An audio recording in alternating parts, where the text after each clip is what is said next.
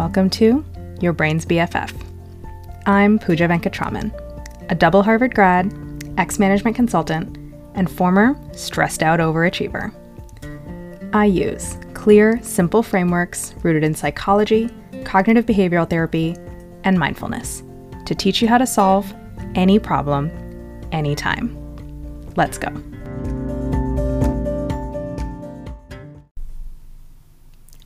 Stop believing your brain's default grading scale. Let's talk about the default grading scale your brain uses to assess you. How many of you are on this scale? If you don't get something done, you feel very negative. You think things like, what's wrong with me? Why can't I get my shit together? I'm so behind. And if you do get that same thing done, you feel neutral. You think things like, well, yeah, that's what I'm supposed to do. This is just normal. Am I supposed to celebrate doing the basics? Let's just look at this scale for a second. What?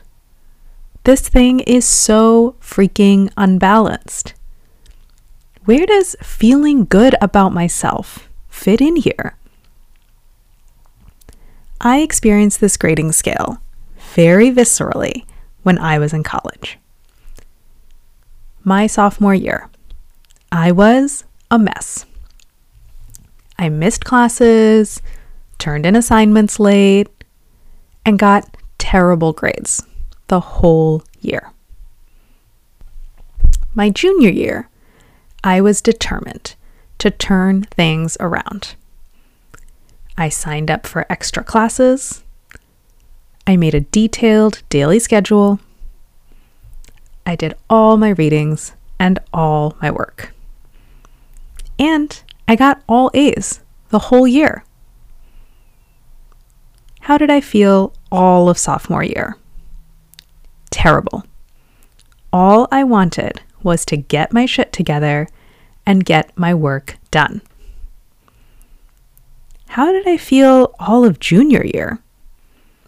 Was I ecstatic, proud, happy forever since I'd finally gotten everything I wanted?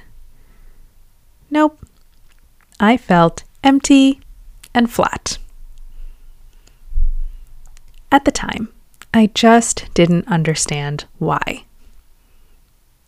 Was there something wrong with me? Should I not even try? What was the point? Looking back, I finally understand why this happened. I had changed my actions, but I hadn't changed my underlying thought habits. I had everything I wanted, but I hadn't built the habit of feeling good or proud or happy about myself. I thought if I just got all my work done, I would magically start feeling better.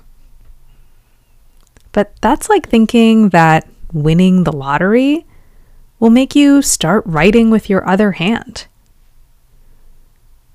I got my work done every day, but my habitual mental soundtrack was just as self-critical as it was before, only this time with a slightly different flavor. Getting my work done was one habit I needed to build.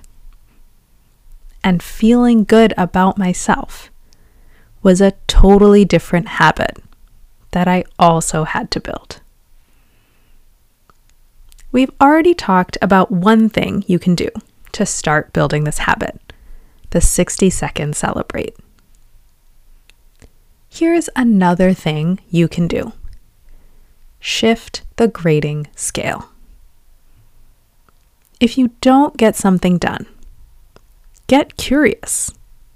You can think things like, that's weird. I totally wanted to do that thing. What happened? Let me put my researcher hat on and dig in here. And if you do get something done, be as proud as you would have been upset. Ask yourself, how upset would I have been on the old grading scale if I didn't get this done? That is how proud and happy I'm going to be that I got it done now. Same magnitude, opposite direction. And guess what? If you are super busy and running around with 10 million things on your list, then you also have 10 million opportunities to practice. And P.S. Are you feeling like, I get this intellectually, but how do I actually believe it? Come talk to me, and we will uncover exactly what's going on with you right now, craft new beliefs that actually click and feel believable,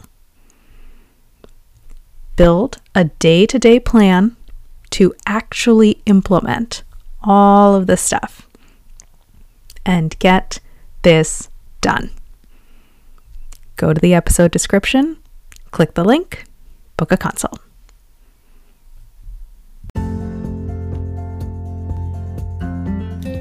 Thanks for listening to this episode of Your Brain's BFF by me, Pooja Venkatraman.